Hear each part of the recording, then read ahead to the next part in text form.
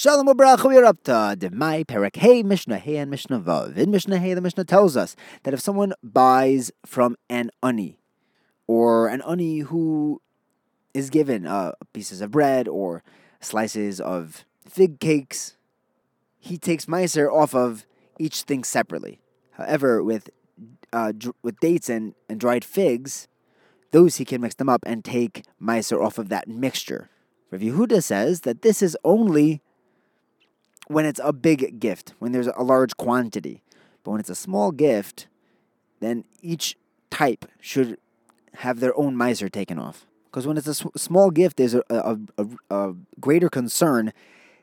Maybe he'll take from Demai for Vadai.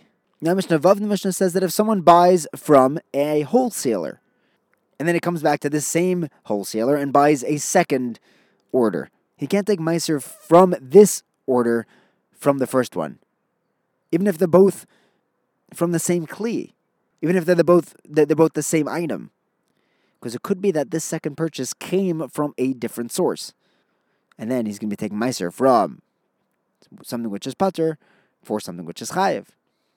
However, you can trust the seller, the sito, and the wholesaler if he tells you that they're both from the same seller, in which case you can take meiser from one to the other.